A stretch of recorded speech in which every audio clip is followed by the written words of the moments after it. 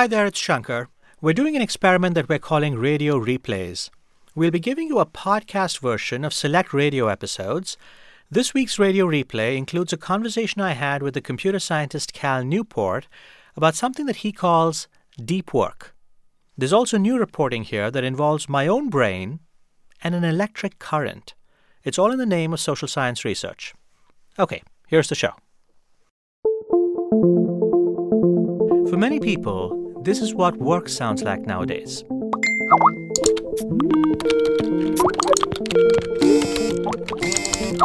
It's a constant thrum of notifications, tweets, and messages. Every time we respond to an email or a text or Google a question that's just popped into our head, we pay a small price. In the moment, this price is imperceptible, but over time, it adds up.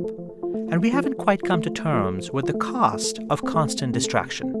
We treat it, I think, in this more general sense of, I probably should be less distracted. And I think it's more urgent than people realize. Today, we look at the challenge of cultivating deep attention and what we gain by immersing ourselves in meaningful work.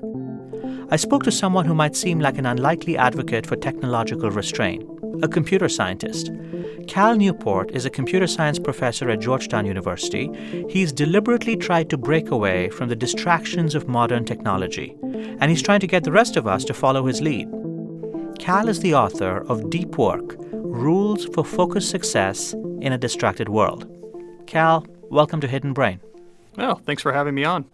You talk in your book about several highly influential thinkers, people like the psychiatrist Carl Jung, the writers Mark Twain, J.K. Rowling, and you say they all have a set of habits that are quite striking in terms of how they're able to get great work done. This was something I noticed was very common to influential thinkers, is that they all seem to have this drive to, on a regular basis, cut themselves off from their lives of busyness and communication and distraction and isolate themselves to think deeply. What did they do specifically? Well, what you'll notice is that they often will have a location, a separate location they go to when they want to think deeply that's often cut off from the rest of their life. So Carl Jung would go out to the Bollingen Tower, a stone house without electricity or running water he built by the lakeside outside of a small village in the countryside beyond Zurich. J.K. Rowling, when she was struggling to finish The Deathly Hallows, rented out this big suite at the Belmore Hotel next to the big castle in downtown Edinburgh where she'd go and just think Harry Potter-style thoughts. Mark Twain had a cabin for a long period of his life he would go to on the property of their house. It was so far from the house that his family had to blow a horn to try to catch his attention and let him know that dinner was ready. They go somewhere physically isolated and different where they can, without distraction, think deeply. What does work look like for the rest of us? When you look at the average American worker, for example, are most of us doing this kind of deep, sustained work? The type of deep work I talk about is almost non-existent, as far as I can tell, in most knowledge work positions. Even when people think that they're single-tasking, they say, I've learned a lesson that I'm not supposed to multitask. I'm not supposed to be on the phone and do email while I write. I'm just working on one thing at a time. What they're still doing is every 5 or 10 minutes, a just check. Let me just do a just check to my inbox. Let me just do a just check to my phone real quick and then back to my work. And it feels like single tasking. It feels like you're predominantly working on one thing. But even those very brief checks that switch your context even briefly can have this massive negative impact on your cognitive performance. It's the switch itself that hurts, not how long you actually switch. So I actually think even very conscientious knowledge workers who think they're pretty good at focusing on one thing at a time are actually still working far from the sort of high-performance deep work ideal. What is the evidence that this switching causes harm to the quality of your thinking? Well, we've seen this show up in different types of scientific studies and from different types of perspectives. I think one angle that makes it pretty clear is the work that Professor Sophie Leroy has done on an effect called attention residue. This is actually something that's pretty easy to isolate in the laboratory. You essentially give a subject something cognitively demanding to do that you can measure, like trying to solve hard puzzles. And then at some point, you distract them briefly as the experimenter, have them look at something else, change their context very briefly. When they then turn back to the original cognitively demanding task, you see the performance drops. and it drops for a while. It takes a while for this attention residue to clear out. And this is essentially what we're doing to ourselves when we do that quick glance at the inbox or to the phone. I'm talking with Cal Newport. He's a computer science professor at Georgetown University and the author of Deep Work: Rules for Focused Success in a Distracted World. Cal, I'm wondering, do you think most of us are aware of the costs of distraction in our lives? People, I think, intuit that they're too distracted and it's making them feel fragmented and exhausted and anxious. But we treat it, I think, in this more general sense of, I probably should be less distracted. And I think it's more urgent than people realize, that if your brain is how you make a living, then you really have to worry about this cognitive fitness. I mean, how are you getting performance out of your brain? Are you taking care to get good performance out of your brain or not? And people would probably be surprised the more they think about it, how much they're leaving on the table by the way they're currently working. Does it matter that most of us are not trying to win a Nobel Prize or a Pulitzer Prize, that we're not necessarily geniuses? Does it actually matter for most of us that we don't regularly put ourselves in a state of deep work? Well, this is a big shift that I think has happened in our economy, because it's an increasing portion of our economy that are essentially making a living by using their brain to process information and produce new information. And even if you're not trying to write great literature or solve a great theorem, if you're using your brain primarily to produce value, be it writing marketing copy or putting together a new plan for your business startup, these type of things matter. The human brain has become one of the main capital resources in our economy. It's what in the knowledge economy we spend most of our money on, is supporting human brains to process things and produce value. So we should care. I think the ability to do deep work would be relevant to the professional success of almost everyone in the knowledge work field, which is a huge part of our economy.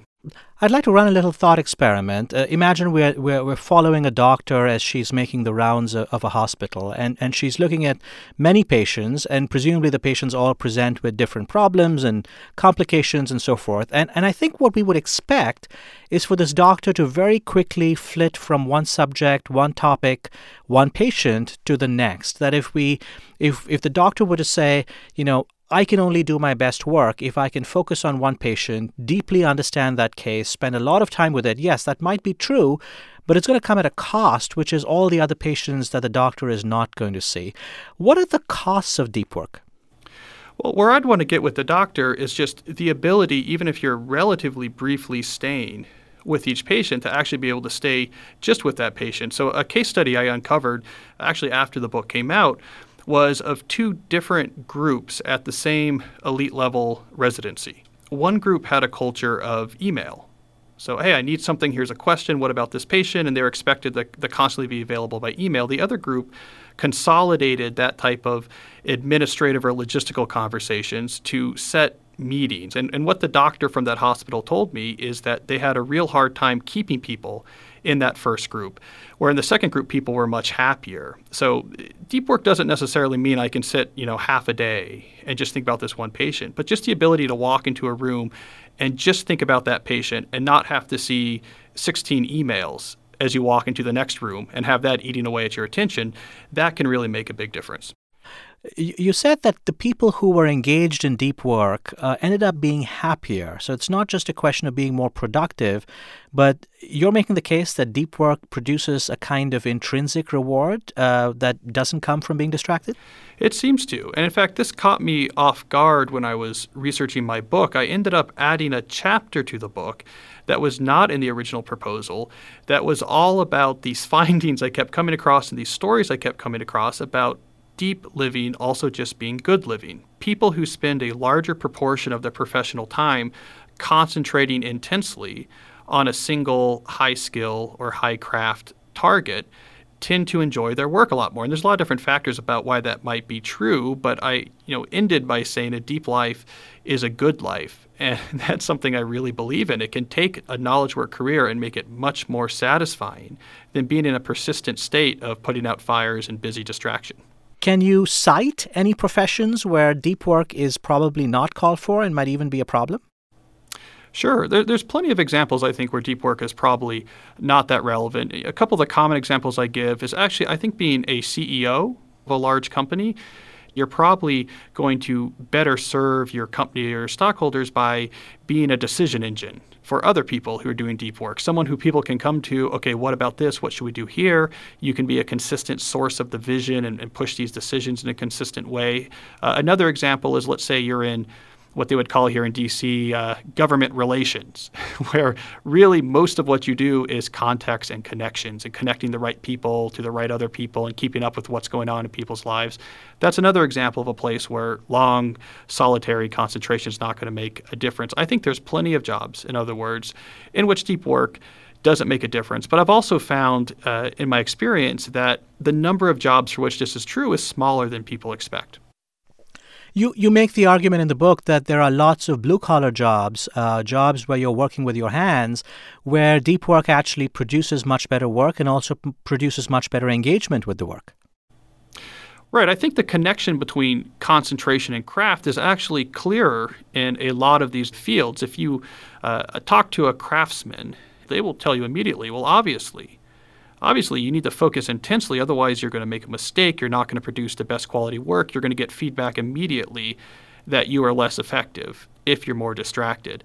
And a big part of the argument I'm making is that there's nothing different enough about a world that takes place on screens for this no longer to be true. So if you talk to true craftsmen, they already know the power of deep work. And so in some sense, we're just taking this message and bringing it up to speed for the 21st century. It seems to me there are connections here with ideas related to mindfulness or ideas related to flow, that you should be in the moment, focused on what you're doing. It seems to me that those ideas are intimately connected with deep work. They are connected. So deep work can induce flow states, which is one of the reasons why people find a career push more towards deep work is more satisfying. It's not entirely synonymous with flow. We know there's other types of states that also count as deep work that would not fall under most definitions of flow. So, for example, being in a state of deliberate practice, where you're systematically pushing your skills past where you're comfortable so that you can improve. That's different than a flow state. It doesn't feel pleasurable. You don't lose yourself in the time. When you're practicing like that, you feel every single second because it's very difficult. But that also falls under the umbrella of deep work. And what about mindfulness, the idea that we should just be immersed in what we are doing, paying attention to what's going on in the moment? There are deep connections to mindfulness, and one of the more important connections is that we know from the study and practice of mindfulness, such as mindfulness meditation, that getting better at that type of presence is something that requires practice and training. And we see this exactly happening with deep work in a professional setting. It's something that you train and get better at, just like you can get better at certain types of meditation, that it's something you have to work at systematically. It's a skill to be practiced, not a habit that you already know how to do and just try to make more time for. Cal Newport is the author of the book Deep Work: Rules for Focused Success in a Distracted World. When we come back, we'll talk about how you can retrain your mind to focus, to sit with a single idea for a long period of time. And we'll talk about whether creating a deep work culture for some people means that others will inevitably have to pick up the slack. I'm Shankar Vedantam, and you're listening to Hidden Brain. Stay with us. This is NPR. Welcome back to Hidden Brain. I'm Shankar Vedantam. I'm speaking to Cal Newport, a Georgetown University computer science professor who's the author of the book Deep Work. It's about how we can cultivate the ability to focus on work free of all distraction. Cal leads an enormously disciplined life with lots of rules and rituals. I asked him to explain how he structures his day to allow plenty of time for focused work. There's a few things I do. One is I've never had a social media account, and that's on purpose. It's not that I think I'm better than social media, but to quote George Packer's essay on this, it's because I'm afraid I'd let my kids go hungry if I exposed myself to that. So that's one thing I do. Two, I'm very organized with my time. I work during very set hours during the day, and I plan out the day like a chess player, moving the pieces around. This is what I'm going to work on when. I don't let my mood dictate how my day unfolds. And then three, I've made myself very comfortable with annoying people. I'm bad at email. I have just set the expectations that I'm just not available a lot. I'm not someone that you can expect a quick answer from. And that also causes some trouble, of course. But all this adds up to allowing me to regularly have long portions of many of my days focused on deeper thinking. I understand you actually keep a tally of how much deep work you've done, how many hours you've spent being uninterrupted, and you actually have targets that you must meet at the end of the day or the end of the week. Yeah, that's right. This is something until recently I was doing. I was tallying, how many deep work hours. So I had to confront that. I had to confront the reality. So if I was really avoiding deep work, I would see it. I've since added a new habit to my arsenal here where I now block out my deep work on my calendar up to 4 weeks in advance. So I have that time protected so far out in the future that I can be sure it'll stay protected. So now I have a record on my calendar of exactly what deep work I'm doing. I understand you have a fairly structured approach to shutting down at the end of the day, of making sure that the tasks that remain unfinished don't bleed into your evening and your family life. I have an actual ritual I do at the end of each workday where it pretty systematically, I'll look at my weekly plan, I'll look at my task lists, I'll look at my calendar, make sure that nothing is left hanging, and then I'll do a little shutdown mantra. Say an actual phrase that means I'm now done work for the day. What's the phrase that you tell yourself at the end of the day? I used to be embarrassed to admit the phrase was schedule shutdown complete, but I now have this small but strong fan group that use that exact same phrase proudly. So now I'm willing to admit it's schedule shutdown complete. Do you say this with others around? No. It doesn't really matter what the phrase is. I invented that phrase when I was a graduate student working on my dissertation. I was really having a hard time with coming home from the office and having all these concerns. Hey, what if this proof never fixes? Or what if this proof breaks? Or what if my dissertation falls apart? And I needed something to allow me to definitively shut down. And so I was younger then. I came up with this phrase, but now it became habit, so I stuck with it. Cal Newport is a computer science professor at Georgetown University, and he's talking about his book, Deep Work: Rules for Focused Success in a Distracted World. Cal, what would you say to people who say, you're asking us to turn into computers, you're asking us to behave like robots? Well, see, I would argue that that's what people are doing right now. We've turned ourselves into sort of human network routers. We just sit here and process messages and sort through task lists and have this sense of busyness that treats our mind like a digital computer processor, something that you just feed instructions to and it executes one after another. I think what I'm doing is actually way more human. This idea that our brain is not like a computer, it's not like any other machine we know. It's something that you have a personal connection to, and it's something that you really have to take care of, something that you have to coax high performance out of. So to have a structured day, for example, to protect your mind from distraction, I actually think makes you more human and less robotic than what most people do, which is to sit there like a human network router and just sort of process messages and tasks all day like a blind computer processor. There seems to be a paradox here, because I think what I'm hearing you say is that scheduling yourself or even overscheduling yourself is the way to actually gain control over your life. Whereas people would sort of say if you're actually scheduling every second and sort of deciding 4 weeks ahead of time when you're going to stop work on a certain Wednesday, you've actually turned yourself into a robot. It's a paradox that shows up a lot. It confuses people, but I think you're right to point it out, is that if you study especially really creative people, professional creatives, they are surprisingly structured in how they approach their day. I took a quote at one point from David Brooks, the columnist, and I might be paraphrasing here, but basically he pointed out this observation that great creative thinkers approach their time like accountants. That this is this great disconnect, is that they're very structured and systematic about their time and produce the most unstructured, brilliant creative insights. So it's a key paradox to point out because I really want to emphasize it. Adding structure and control to your time really can be the key to getting the biggest insights and most interesting work produced. I'm wondering if part of the tension comes about because we actually think of inspiration as being the thing that strikes us unexpectedly.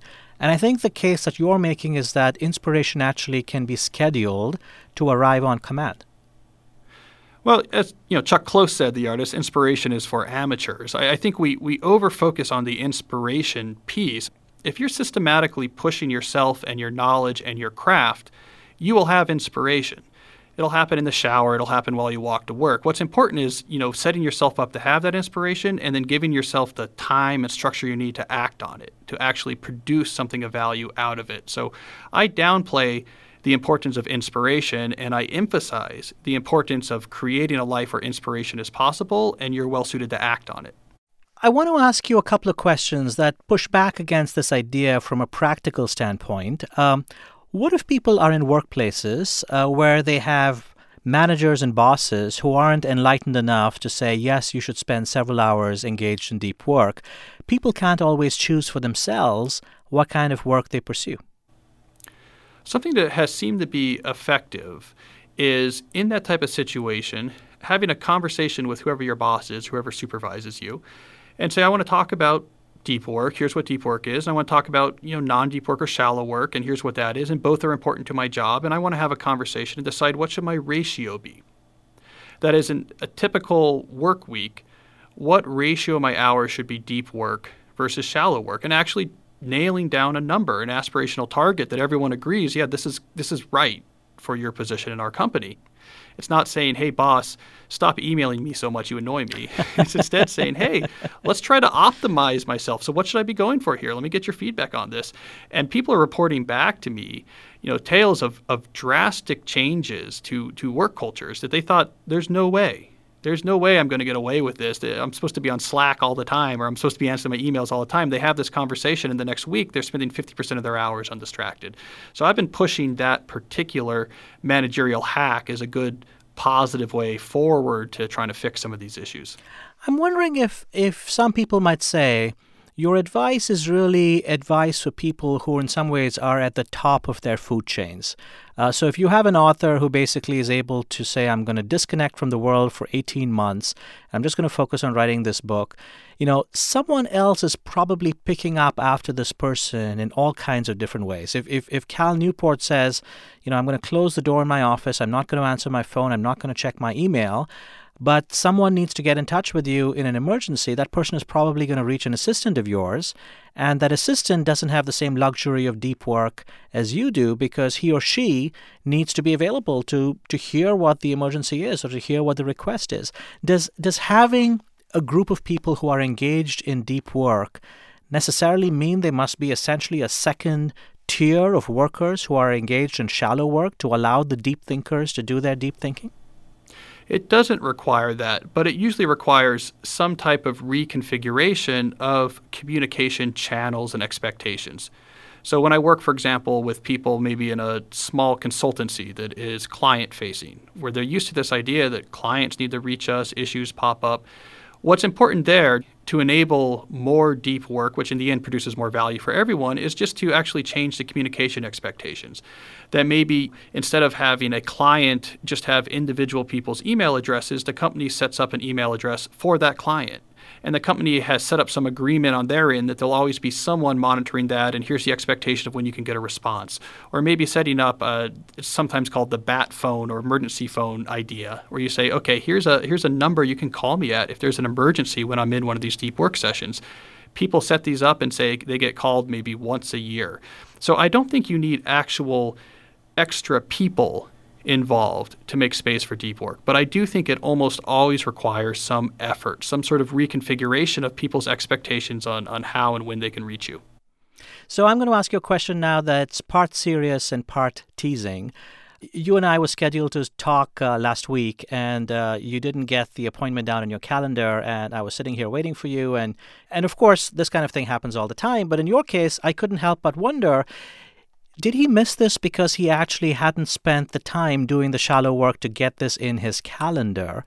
And is it possible that when we engage in deep work, we're essentially, getting the benefit of all of that deep work? We're getting the deep thinking, we're getting the accomplishments, but some of the cost is borne by other people, and they might actually be the people who are getting mad at you when they can't reach you. Well, it's a good point, and I think that's actually was what happened. Because I spend a lot of time working away from my computer, these type of problems happen to me more often. In this case, and I'm embarrassed it happened, but my vague memory was I saw this communication on my phone because I had to be on there to send something to someone, but I was far away from a computer.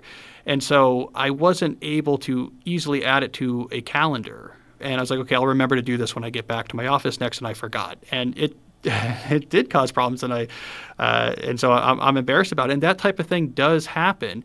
And I think this hits on a big point, which is deep work or a professional life focused on deep work is less convenient for most people involved. But on the other hand, I want to put out there this notion that that might not be so bad, that it's possible that in this age of digital communication, we are focusing too much on convenience over effectiveness. I think in some ways what you're saying is also the tension between the short term and the long term. If I don't respond to a colleague's request or a manager's, instructions or to do something right away, it's irritating for the person at the other end of the line. And so I think most of us actually conform to the social norm of saying, yes, I'm just going to be responsive, I'm going to be available, I'm going to answer the question as soon as it's asked. The point that you're making, though, is that there might be long-term goals, deeper institutional goals that are essentially we're not thinking about. And of course, when those goals are not met because they're not articulated, no one notices their absence. So people will notice it if you don't show up at an interview. People are not going to notice it if you don't write that bestseller or the next great idea. And so there's really a cultural bias in favor of the trivial over protecting what actually is most important. I really agree with that point. And I would add to it that I think a big part of it is lack of metrics. So if we look at two parallel case studies, two different industries, let's look at the industrial revolution and the rise of mass industrial production. This was a world where the metrics for productivity were very clear. How many cars per hour is our factory producing? And what we saw in that world, where bottom line value was very easy to measure, is that very quickly the structure of work moved away from what was convenient for the workers and towards what produced more value. It moved away from the old system in factories where you had people work in teams at one spot in the floor to assemble the car towards things like the assembly line, which are incredibly inconvenient. It's very hard to manage an assembly line. It's very hard to get it right. It causes lots of issues. It's annoying, but it produces a lot more value. You move to digital knowledge work. We don't have those metrics. It's much harder to measure, okay, what's the cost to our bottom line if you're more distracted or less distracted? And so my conjecture is that without those metrics, we are going to fall back on these interpersonal or cultural biases. We're wired to be social. We don't want to upset someone. These type of biases take over because it's much harder to measure in this new world the impact of different behaviors.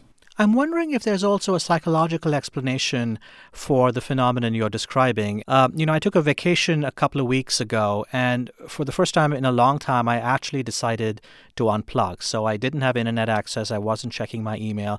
I literally was cut off from things going on at work. And when I got back, there were a number of things that had happened in my absence, some of which I wish I'd had the chance to weigh in on. But when I looked at the aggregate, the overall conclusion I got was really that the world did just fine in my absence. Things went fine. I actually wasn't as indispensable as I thought I was. I'm wondering if that might be a psychological driver in people being unwilling to actually cut themselves off, because not only might they discover that they are more productive, but they might also discover the world does just fine, thank you very much, without you. Yeah, I think that's one of three big psychological drivers that have led us to this world we're in now of this sort of constant connectivity busyness. So that's certainly one, I think, this notion of we get a sense of meaning and usefulness out of constantly being involved in interaction. I think the other two psychological drivers, one is just we're wired to be tribal, and it's very difficult for us psychologically to know there's an email waiting that we're not answering. And even if we know for a fact that the person who sent that message does not need a fast response, it still feels like we're at the tribal fire and there's a tribe member standing there tapping you on the shoulder and you're ignoring them. We just have a very hard time with that. And I think the third driver is knowledge work is much less structured. And so how do you prove to your organization or to your boss that you're valuable? And busyness as a proxy for productivity is something that a lot of people have defaulted to. Well, at the very least, if you see I'm sending lots of messages, you know I'm working. And so I think those three different factors are all intertwining to get us to this place where we find ourselves just constantly sending messages as opposed to thinking hard thoughts or producing new things. Cal Newport is a computer science professor at Georgetown University. He's the author of Deep Work, Rules for Focused Success in a Distracted World. Cal, thank you for joining me today on Hidden Brain. Well, thank you. After the break, we'll go to a psychology lab that's trying to help people bounce back from interruptions more easily. All it takes is a little electricity. You should start to feel something pretty soon. Yep. If you're not already. I'm feeling a very, very mild tingling. That's coming up in just a moment. I'm Shankar Vedantam, and you're listening to Hidden Brain. This is NPR. This is Hidden Brain. I'm Shankar Vedantam. Earlier in the show, I talked to the computer science professor Cal Newport about how important and rare it is these days to carve out time for uninterrupted work. He shared some ideas about how to develop deep attention. These ideas, no surprise, require real commitment and resolve. So I decided to explore a shortcut. A few months ago, I was driving to Virginia for an interview, and I was doing the opposite of deep work. Virginia 620 West Braddock Road. Nodal stimulation, which is the I was watching the road, paying attention to GPS directions, and I was listening to an interview I'd conducted years ago with the researcher Eric Blumberg. I was on my way to an interview with one of Eric's colleagues, and I needed to refamiliarize myself with the material. So the irony here, of course, is that I'm heading to an interview about interruptions while being constantly interrupted. The interview I was going to was about how to deal with interruptions and distractions. Now, there's no question I'd love to do my deep thinking in the kinds of places Cal Newport described, places like Carl Jung's lakeside house in the Swiss countryside or J.K. Rowling's suite in Edinburgh. But since I've chosen a life in public radio, I need something a little more, I was going to say cheap, but why don't we say practical? That's where Eric and his colleague Melissa Sheldrup come in. They're exploring a relatively simple solution to the problem of interruptions and overwork. Basically, you run a small electrical current through part of the brain, and voila, it's easier to manage interruptions. It's now years since this interview with Eric. A new researcher has taken over the project, and I'm heading to the lab along with my producer, Raina Cohen. I've offered myself over as a guinea pig for the experiment, and I'm a little worried. The squeals of pain coming from the host is what makes this worthwhile. Raina doesn't show much sympathy. Putting your money where your mouth is. You've been reaping the rewards of the many undergraduate students who have subjected themselves to social science research, and now you have to be part of it. Fair is fair. As fair as it might be, the idea of running an electrical current through my head is not exactly appealing. But the possibility that I could juggle the many demands on my time, that's irresistible. There's something hugely seductive about this idea that you can wear a helmet, and instead of being able to do one thing at a time, you can now do four things at a time. Wait, which way am I going now? I decide to turn off the interview with Eric and focus on the road. All right, impeccable timing. Once I make it to the campus of George Mason, I find my way to Melissa's lab. It turns out to be less sci-fi than grunge. They keep us grad students in the basement, so I apologize for the no windows, but... This is Melissa Sheldrup, Eric's colleague and my guide for the experiment. I am a sixth-year graduate student in the PhD program at George Mason University in the Human Factors and Applied Cognition program. She takes me to her office. The room has white walls, fluorescent lights, no windows. Stacked cardboard boxes and stray electronics are strewn around. Old computers, new computers, a microwave for some reason. Melissa's work at the Human Factors and Applied Cognition Research Lab is inspired by a single insight. There's a reason some people bounce back from interruptions quickly and other people don't. One thought with interruptions is that they are highly dependent on a person's working memory capacity, so your natural ability to manipulate information in your brain. People who are generally good at that have less of a negative effect of interruptions, and people who are not so good at it seem to be affected more. Melissa and her colleagues want to know if there's a way to improve working memory. In other words, can you help people hold more information in their heads? If you can do this, interruptions might not be such a big problem. That brings us to the Brain Zapper. If you want to influence how people deal with interruptions, it makes sense to try and stimulate a part of the brain that handles working memory, the prefrontal cortex. Very simplistically, it's like a 9-volt battery that we have electrodes attached to, and depending on where you put the electrodes on the brain, you can either make it more difficult for neurons to fire or make it more easy for them to fire. Scientists have long inserted electrodes into the brain to change the way the brain works. Doing this helps patients with serious disorders like Parkinson's disease. I've signed up for a much less invasive procedure, an electrode attached to the side of my head. Now, obviously, running a small current through the brain is a crude way to change how it works. So this really is a little bit like just slapping the side of the television set, isn't it? There's a lot of that. Yep, there's a lot of wiggle room in how it works. I'm often juggling multiple things at the same time. So what would be your hypothesis on what the effect is of this helmet on my behavior and performance? I would, if we're going to extend it out there to your entire life, it should, in theory, help you juggle all the multitasks you have going on. If you need a working memory boost, then it will allow you to focus on one thing, stop focusing on that, move to something else, and then go back and pick up where you were without much of a degradation in performance. Ideally, that's the goal. And what is the potential downside? Well, if you were to invest in a system like this, there's no guarantee it's going to work. There's really no negative effects that have been associated with it. There's always a possibility that we're hitting the wrong area in the brain. We don't do brain scans before we do this on people because it is pretty diffuse. So we could be, accidentally, while enhancing your working memory, we could also be hurting your verbal skills. Oh, great. So yes, but it's all transitory. It's going to stop once the stimulation stops or shortly thereafter. So it's not permanent. The electrical stimulation won't affect me permanently, but what about helping me deal with interruptions in the short term? To find out, Melissa has me play a computer game. So you're going to be playing a game called Warship Commander. It looks a lot like Battleship. It has a 1990s video game feel to it. There's a very dark blue background, and my ship is at the bottom of the screen, and planes of different kinds are coming in from the top. I have to shoot down enemy planes and let friendly ones get through. There are lots and lots of rules. If it is an enemy, you warn it here with the warn button, wait 5 seconds, and then fire on it. Red planes are enemies, blue planes are friends. But then there are yellow planes, which could be either friend or foe. If it's yellow, what you'll need to do is click on it, find the highlighted number here on the side, click on that, and then it will tell you here in the communications window if it's a friend or a foe. Okay, click this button to shoot down foes, make sure you don't shoot friends, and a complicated system to figure out who is who. I'm ready to go, but there's more. Those are all just the rules of the main task. While you're doing that, you're going to be hearing some information from the rest of your staff on the warship. And it's going to be things like your current water level is 355. Our current communications channel is Oscar.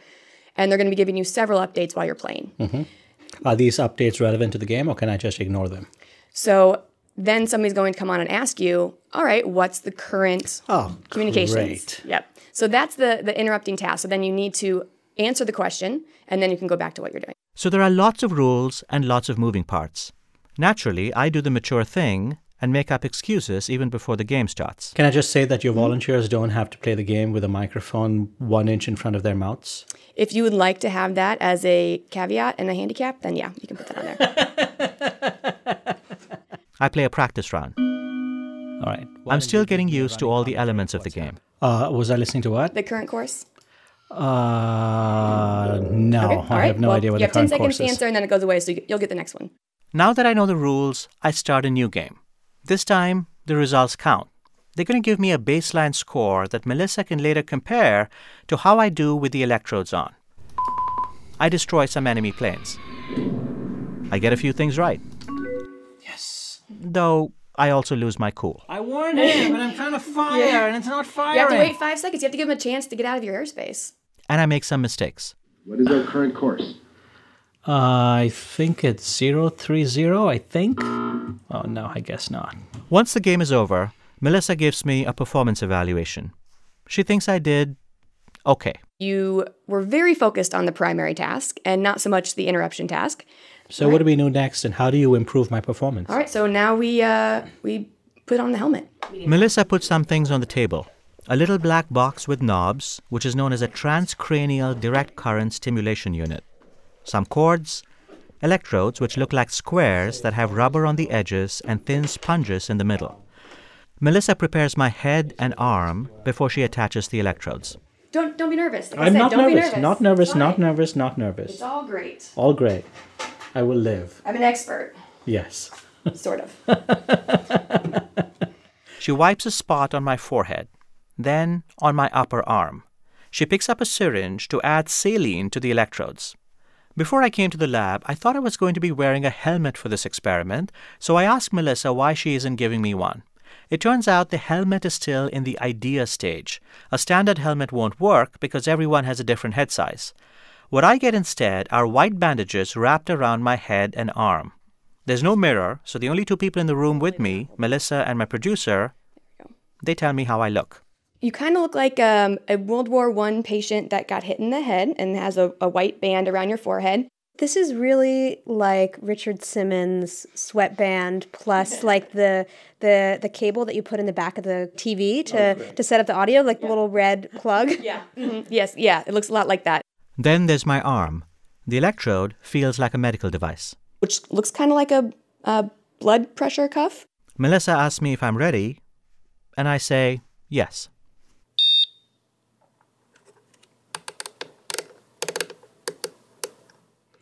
You should start to feel something pretty soon if you don't already. I'm feeling a very, very mild tingling. It feels, hard to describe it, but just like a slightly burning sensation, but it's fairly mild and it's fairly focused and intense. Okay. And it's right over my right temple. Mm-hmm. With electricity running through my skull, I start the game again. All right, new and improved Shankar with superpowers of concentration. I'm going to start the experiment now. This time, I get 4 out of 6 questions right on the interruptions task. I improved. But that could be just a fluke. I play another game. You got them all right. All right. Melissa explains exactly what all the plane destroying and messages about freshwater levels actually reveal about my working memory. I have to remember the game's complicated rules.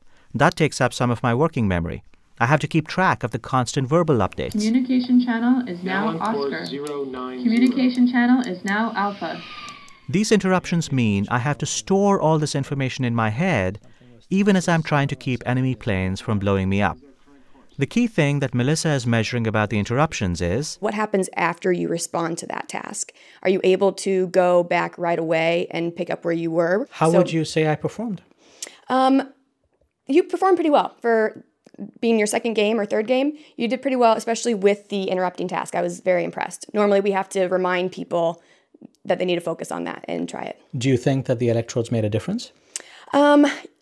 As a scientist, I cannot say that with an N of 1 and 2 games. It's very rare you see something that's like you can identify visually that somebody is better from an intervention right away like this. And so it's over time looking at the data. So I could go looking at your data and look at during the practice games, what happened after you answered those questions? How long did it take you to make your next step? Did you make the correct next step? Did you go back? Did you skip things? And then compare them numerically to how you did with the electrodes on. I asked Melissa if I should strap electrodes to my head when I'm dealing with interruptions at work. You could do that. This probably isn't the best real-world technique, but it informs other techniques. So if we know that modulating working memory performance or working memory ability affects these things, then we can say what techniques can maybe supplement your working memory. When Melissa and her colleagues analyze the results, they take all kinds of factors into account. For example, it may be that people are better at multitasking after some time just because they've had more practice with the game. It might be that when they wear the electrodes, there's a placebo effect going on. They think they're going to do better, and so they actually do better.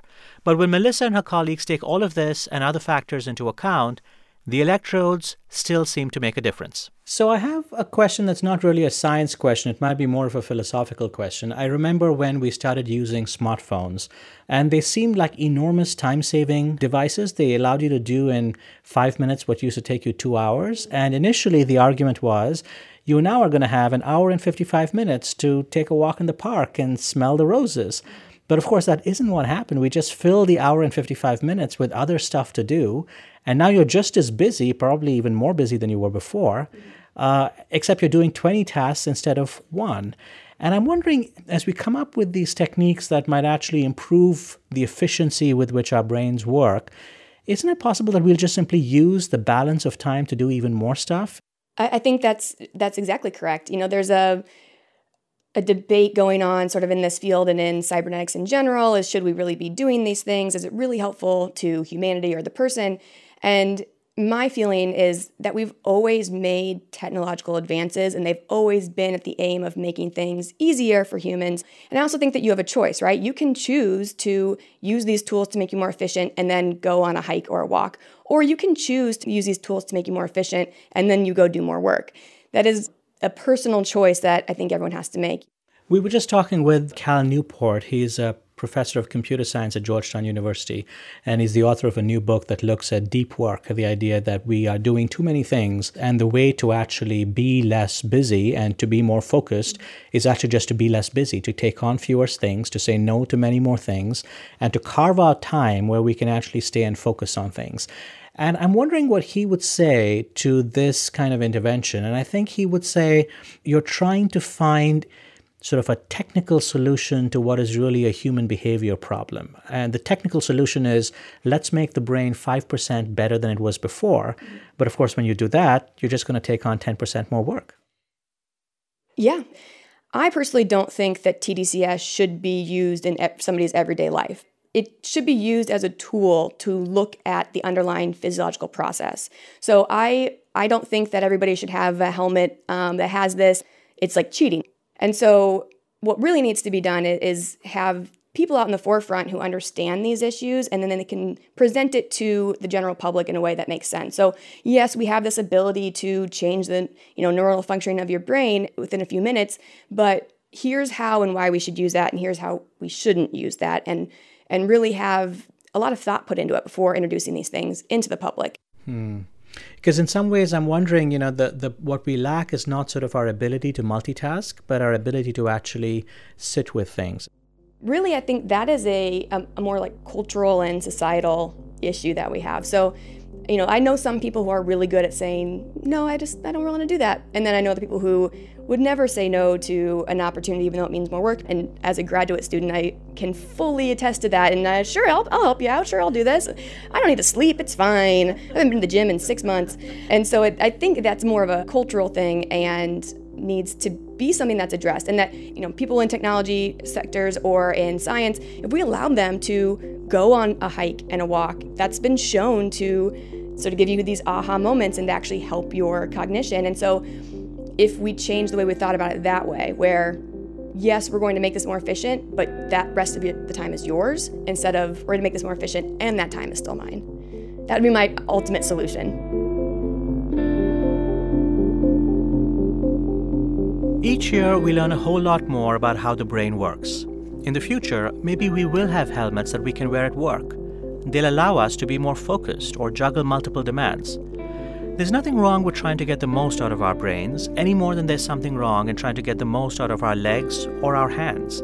If there are machines that can help us lift heavier things than we ever thought possible, and machines that can help us move faster than we ever imagined, there are certainly going to be machines one day to help us think faster or more clearly. In fact, you could argue this is exactly what an education does. You spend years in school or hours reading books or listening to a radio show like this one to improve how your brain works. But in the end, technology is just a tool. We need wisdom to know how to use it. A helmet or a phone can't tell you if it's a good idea to push your brain to work twice as fast, or if working too hard might make you unhappy. For those answers, you need that lakeside retreat, or at least a quiet walk in the woods.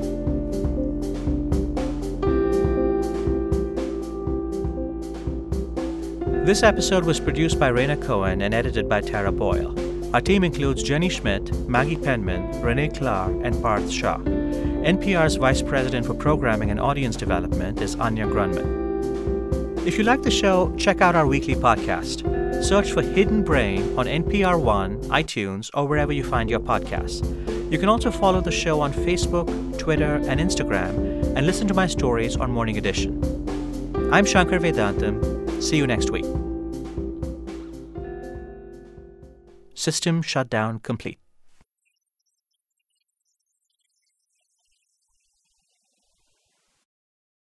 Support for Hidden Brain comes from the Rockefeller Foundation. This is NPR.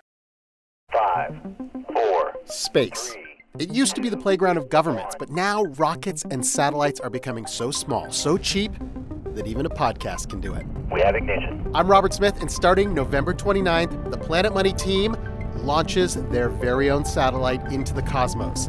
Listen on NPR One or that app you're using right now.